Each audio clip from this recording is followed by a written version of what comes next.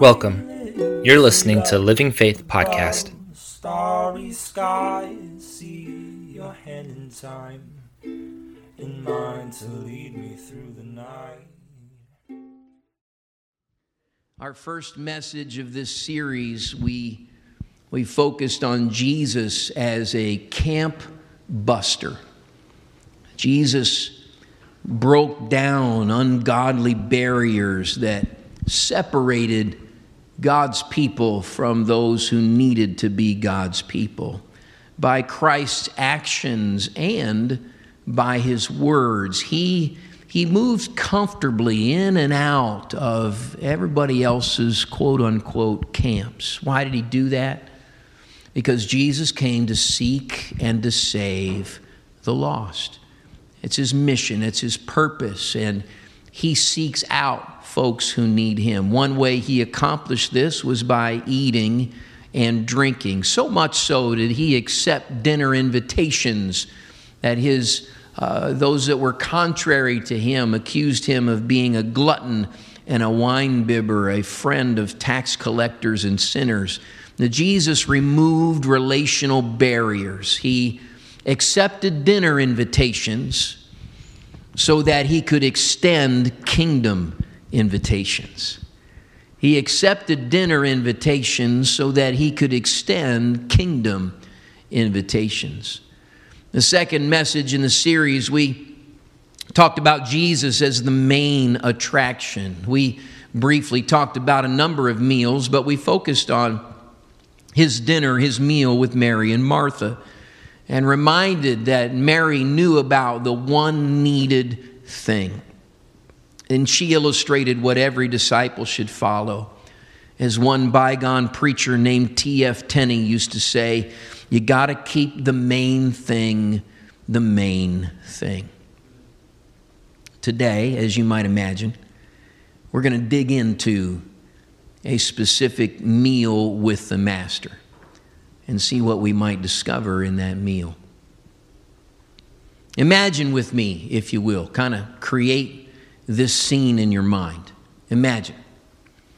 You know, a family that all of us know decides they're going to host a big old barbecue at their house, perhaps on a holiday weekend like this. And the family's got a large enough yard to accommodate a lot of folks. They invite multiple families, and my wife and I are part of that guest list. And so the day arrives, and it's a spectacular Pacific Northwest day. You know what I'm talking about, 70 degrees, crystal clear skies, no humidity, no bugs, just glimpses of the mountains and the water. Amen. And we're all there, and you're happy to be invited. You're happy to attend, and you were looking forward to some good food and some interesting conversation and most likely plenty of fun and plenty of laughter. And after most of the guests have arrived and they're milling around in the yard, you're mingling around, and suddenly you hear someone shout out, "Travis!" It's an unfamiliar voice. You can't quite place who it is. And so heads turn and looking around for the source of the greeting. And moving quickly through the backyard is an unfamiliar person. It's a lady. And she's smiling. She doesn't seem to be threatening. And she crosses the large yard, and everyone notices her. Her hair is combed in a somewhat attractive fashion, but at the same time seems a bit unkept. And she's clearly moving directly toward me. And folks see her face as she passes through the crowd. She has pretty features, and yet there are some scars on her face and also some sores. And you wonder, does she struggle with addiction? As she sweeps past people in the yard, her perfume is strong.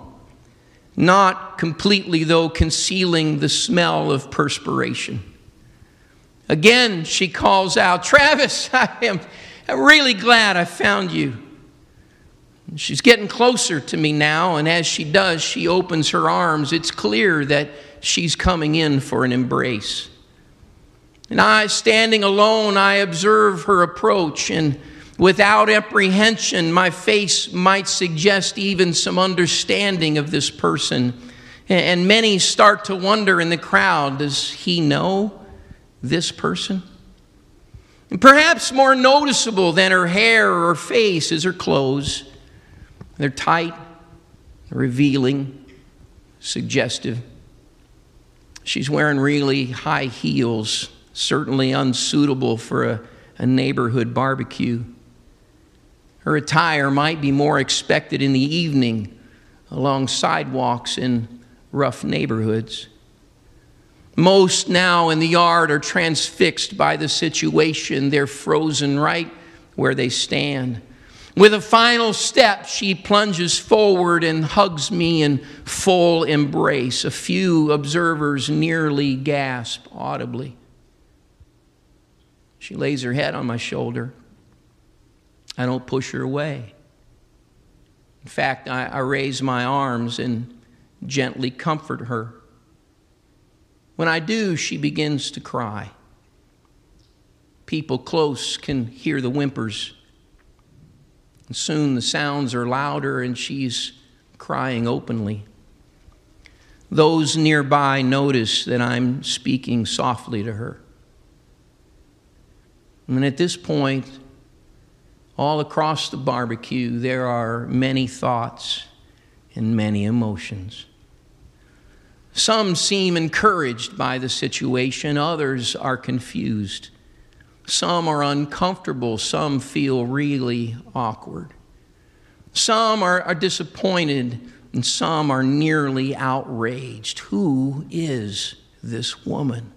How does Pastor know her? I don't think he should hug her like that. Where is Rebecca? What's his wife think about this? What are people going to say about this? In Luke chapter 7, beginning in verse 36 of that chapter, the scripture records one of the Pharisees asked Jesus to have dinner with him. So Jesus went to his home and he sat down to eat.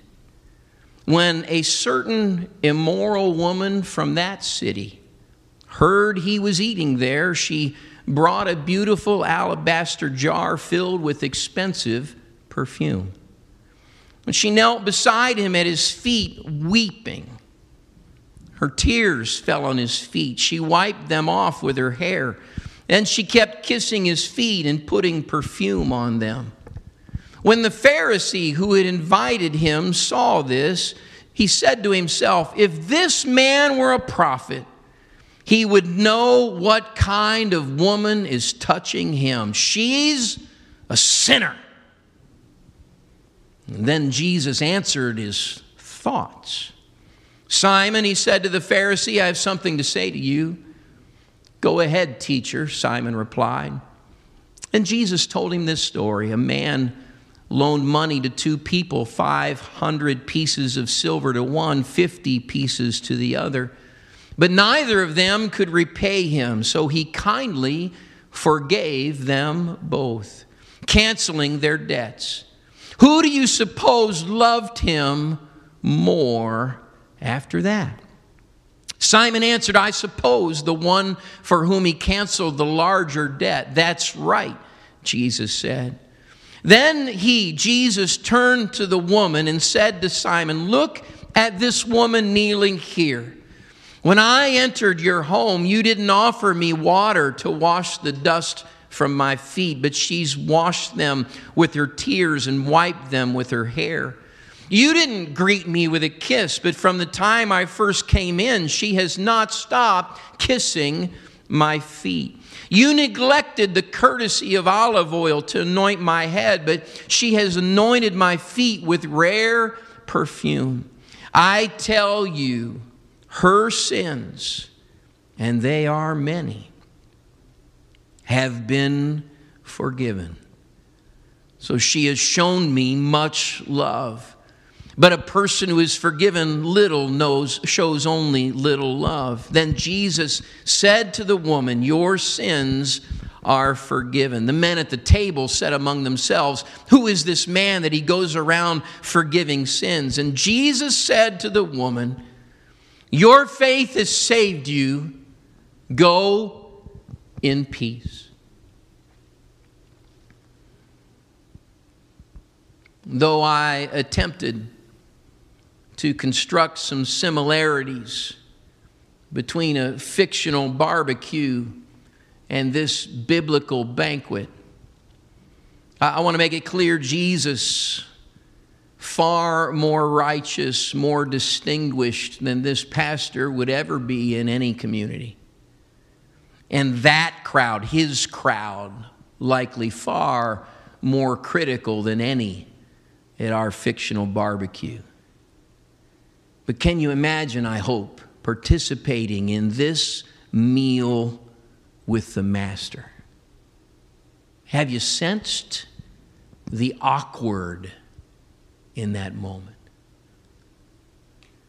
Now, Luke presents the meal that happens at this banquet. It reflects what was going on in the Greek and Roman practices at that time. The diners were kind of reclining. They didn't sit in chairs and they didn't sit on the floor. They would lay pretty much halfway down on couches. So there would be a U-shaped table. One end remains open so that servers could come through and serve and leave food around the table. And then around that table, perpendicular, were these couches where the diners would lie with their heads closest to their table and the feet pointed outward. So if you will, kind of reclined on one side and then using the other hand to pick up food and to eat. It was the way they had dinner of the time in that culture. Also in that area, homes in Jesus' time, especially large homes, had these courtyards, these semi-public areas where folks could just come in. You could have access to the dinner that was happening in the courtyard. And so there would be this open area, perhaps like a backyard in our day to day. And so people passing by, they could see what was happening. They could hear what was being talked about. They could come in and pay their respects to the homeowner. They could even hang around. If they were desperate for food, they might stay nearby for some leftovers. And that's the environment that we have. That's the area we have in this meal with the Master. Now, many people attended the meal that day, but as you might expect, there are three main characters: Jesus and Simon and the woman. Jesus, of course, the Son of Man, Emmanuel, God with us. He's the Prince of Peace. He is the consummate dinner guest. He's a friend of Jews and Gentiles, of rich and poor. He associates with rulers and tax collectors and sinners and ordinary folks. Simon is the host of the banquet. He intentionally invited Jesus to dinner. We also know that Simon was a Pharisee, and the Pharisees very strictly interpreted Moses' law. In fact, they added to it. They embraced this sizable set of oral traditions to the law. And the Pharisees were serious about separating themselves from any who did not practice the way they practiced, who any did not live the way they lived. They were separatists, so much so that they would take up swords and fight even against other Jews on this practice of separation. Simon's the inviter. Jesus has come to the meal, and this woman crashes the party. She walks in off the street, as is custom of the time. She's a sinner. She's got a reputation. And the author, Luke, he doesn't specify her sin. There were Greek and Aramaic words that would describe a prostitute. Luke doesn't use those words. And so biblical translations talk to her as being a sinner or sinful or immoral. Possibly she was the wife of a dishonorable person or someone with a dishonorable occupation. Perhaps she was in a gangster family, if you will. Maybe she's a woman in debt. Maybe she's an adulteress involved with another woman's husband. Maybe she was diseased or disabled, or maybe she was just in regular contact with Gentiles. And even as all of those things are possible by the language, most who know the culture and know the Pharisees agree that the most common reason for a woman to be so disgraced in that society with such a reputation would be that in fact she was a prostitute. How did these main characters interact? In society today, the world that we live in views sex much differently than in Jesus' time. Today, it's safe to say that many view sex as mere recreation, entertainment. No different from video games, water skiing, shopping, or fishing. Many have minimized the meaning of sex. Many ignore the social, emotional, and relational bond that sex is designed to establish. But in biblical times, it was a far different culture. The Bible describes sex outside of marriage with a variety of words that open our eyes to their understanding. The Bible describes sex outside of marriage as disgraceful, as wicked. One translation as outrageous, promiscuous, evil, whoring. The Scripture suggests that guilty parties should be stoned to death. It was a day of distinct sexual boundaries, a day when those who crossed the line were killed by violent, torturous death, some by stoning, and in some cases even burned to death. And those actions aren't limited to the Old Testament. In John's Gospel, Jesus intervened on behalf of a woman who was about to be stoned because of her adultery. Recorded in the Hebrews in the New Testament, it says, anyone who's rejected Moses' law dies without mercy on the testimony of 2 or 3 witnesses. I want us to appreciate that was the environment, that was the expectancy, that was the culture and society that this woman walked into in that banquet to anoint Jesus' feet. She's a known sinner. While Luke was vague about her sin, Simon seems to have been certain about her lifestyle. He's a self-righteous Pharisee of his day. He thought the woman was sinful and perhaps should already be dead. He knew the law inside and out. They practiced it religiously and above and beyond. In his mind, he probably had made himself judge. He decided her case. He issued his verdict, and he would prefer that the woman would be violently killed for her mistakes. In that same environment, this same Simon is intrigued by Jesus. So much by his teaching that he invites him to dinner. But Jesus noted that perhaps invitation was a shallow invitation, because Jesus said, you never gave me any water to wash my feet. You didn't have a kind greeting. You did not offer oil to anoint my head. Did the man just forget this? Did he just make it by the hostess station without being recognized? Or did Simon choose not to honor Jesus in such a way? Is it possible he was curious about Christ but didn't respect him? And then we see the response of Simon to Jesus' actions. Simon said to this man, if he were a prophet, he would have known what, who, and what sort of woman this is. She is a sinner. Simon thought Jesus should have known better. While Simon seemingly wasn't impressed with Jesus at that point, Jesus wasn't impressed with Simon either.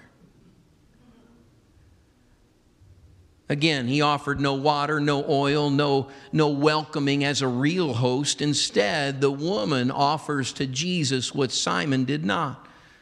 Jesus saw into Simon's heart. He knew his thoughts. But I guess the most intriguing thing is that Jesus also saw the heart of the woman in addition to the heart of Simon. And he's more disgusted by what he sees in Simon than what he sees in the woman. Simon was looking just on the outside, ignoring the inside, ignoring his own deficiencies and his own self-righteousness. While Jesus saw straight through, and while the woman had made a series of repeated mistakes in her life, her heart was different now, and Jesus saw her attitude and her demeanor, and between the two, Simon thought God should be impressed with him, but instead, God in flesh was impressed by the woman. That's probably not what Simon expected. So the woman, the uninvited guest, she boldly enters the banquet. We assume she heard Jesus preaching at an earlier time. We assume that somehow she overheard Simon's invitation that there would be a dinner and Jesus would be there. It says she knew it.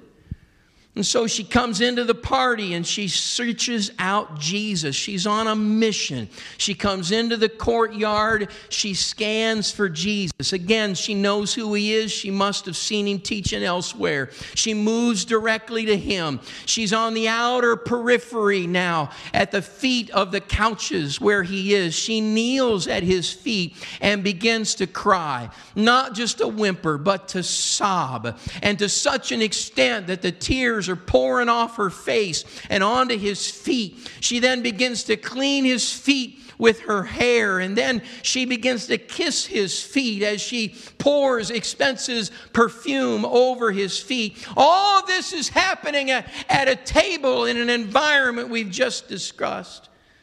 Her overt, unexpected actions probably shocked the observers.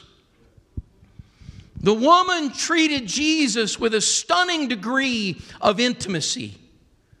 Hers was not appropriate public behavior. Observers at best would have seen her actions as distasteful and inappropriate. At worst, they would have seen her actions as sexually suggestive. Everything about the woman is wrong. She doesn't belong here. Her actions are inappropriate in any setting for somebody like Jesus Christ. Awkward.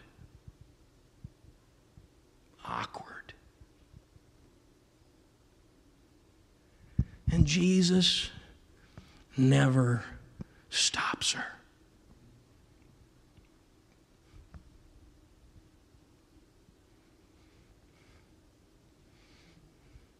There's no arm's length. There's no pushback. As she comes near, he doesn't pull his feet up from the edge of the couch. He doesn't turn the other way on the couch to put his face away from her. Instead, he's willing to manage the awkward. And as with Simon, he discerns her heart to interpret her actions, and he was moved by her heart. And even though Jesus' own reputation was at stake, he doesn't stop her. He's not worried that who she is will damage who he is. In that critical, judgmental environment, Jesus welcomed her contact and received her into the banquet. And while Simon perhaps had already decided, here is someone who should die, Jesus thought differently. Here is someone who should be forgiven. Jesus changed the outcomes and the perceptions and the demeanor of the moment. Jesus offered her alternatives. In the Old Testament, the only question was, are you guilty? Did you do this? And if guilty, then the answer was judgment. And this was Simon's mindset. She ought to be stoned for her actions. But in the New Testament, Jesus proclaims and establishes a new option.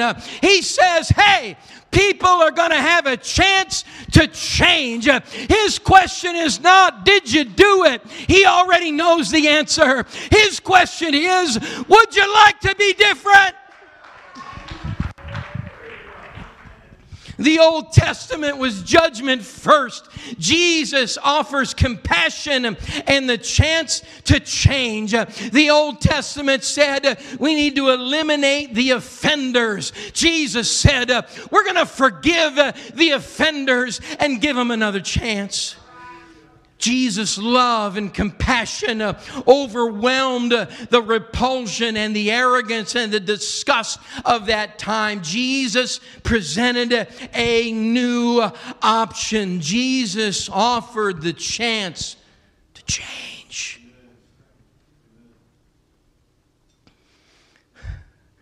Well, I hope you'll hear this preacher today in the Word of God. To any and all who in any way relate to this woman.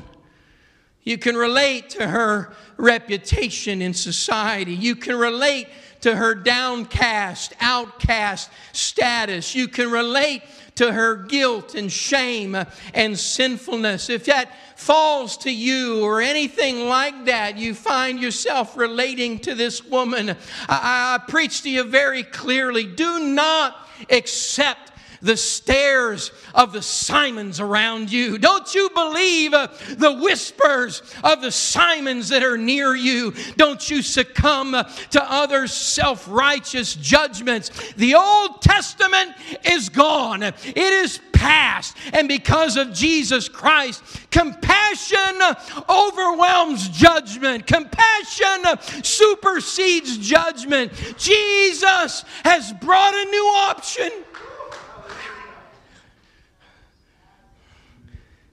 Well, I hope everyone will receive and believe and accept the truth of the gospel today. Jesus is not afraid of any of us. Jesus is not intimidated by any person's history. Jesus isn't intimidated or awkward about any failures, regardless of how many or how severe. Jesus is not repulsed by any person. Society may have given up and chosen the reputation and taken on the viewpoint of Simon, but Jesus is altogether different. He is not ashamed. He'll live with what others think are awkward and embrace and receive any and all who would come to him. Our many faults cannot taint Jesus' reputation. Jesus doesn't see our sins as contagious to himself or our reputations like some kind of virus that's going to strike him down and make him unavailable. Rather, Jesus knows his righteousness is greater than any of ours sinfulness. His righteousness overwhelms all sin in every life as we allow and receive his forgiveness, his purity, his righteousness, and his holiness into his life, our lives. He came to seek and to save that which is lost. He came to prevent judgment. He came to divert judgment. He came to give life and life more abundantly. So we follow the woman's example.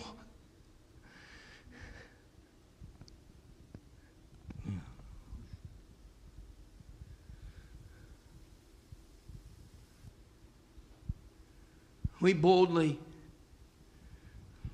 walk into church houses where we previously thought we didn't belong.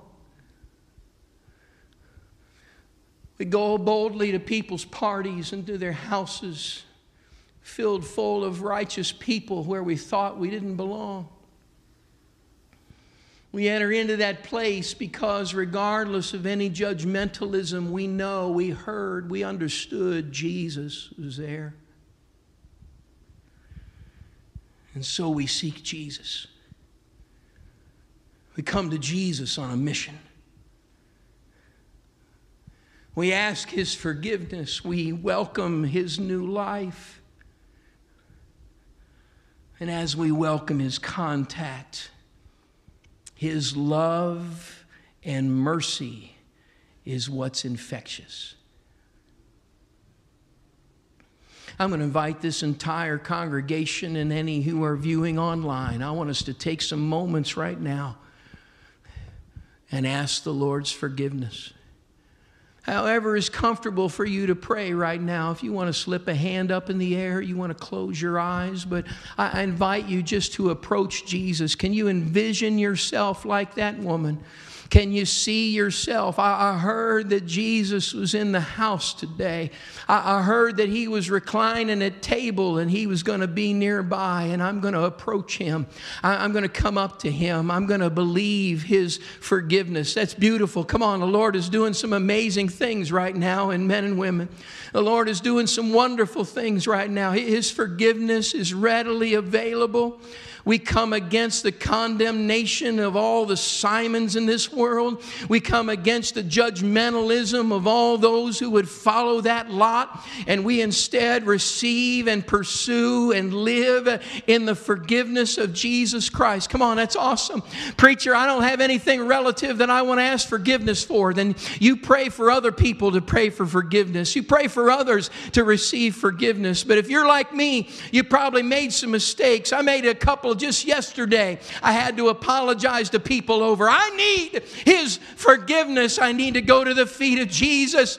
I need to tell Him I'm sorry. I need to let Him know I'm thankful that He gives us a way out. He gives us an opportunity to change, that He has pushed back the judgment and He is offering to us a new option, an option of forgiveness.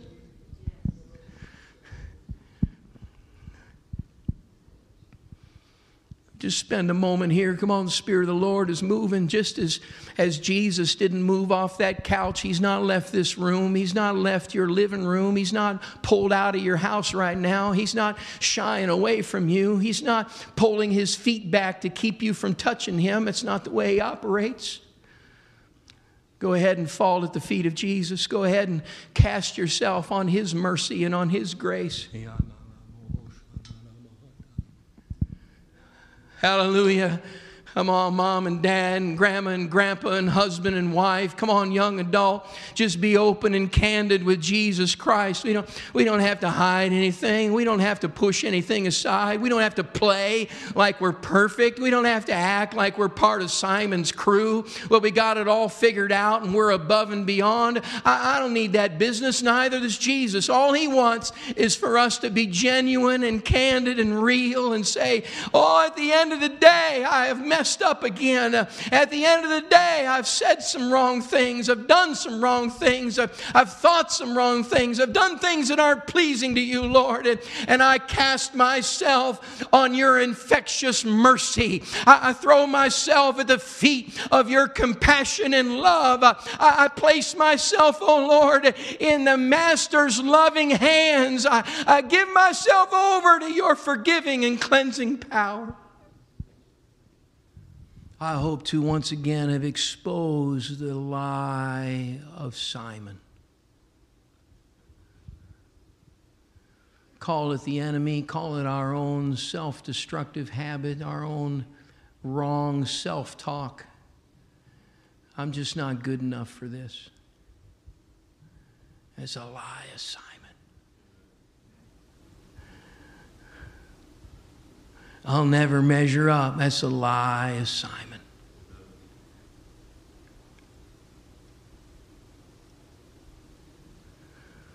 So long and so often in so many ways, I've been such a person that everybody knows about me. Shut up, Simon. Shut up, Simon. Shut up, Simon. These are not the words of Jesus, but with eyes of love and compassion. He defends the right heart.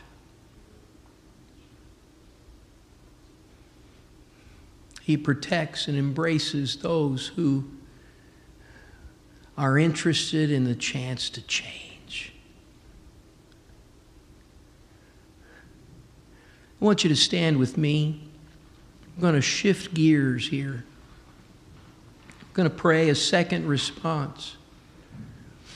And I expect all that have been moved by the power of God already because of your openness in your mind and spirit to the Lord that is here. I want to shift gears into another understanding from what's taken place at this meal. Jesus knew about the woman. He confessed to those around him, I tell you that her sins, they are many, have been forgiven. So she has shown me much love.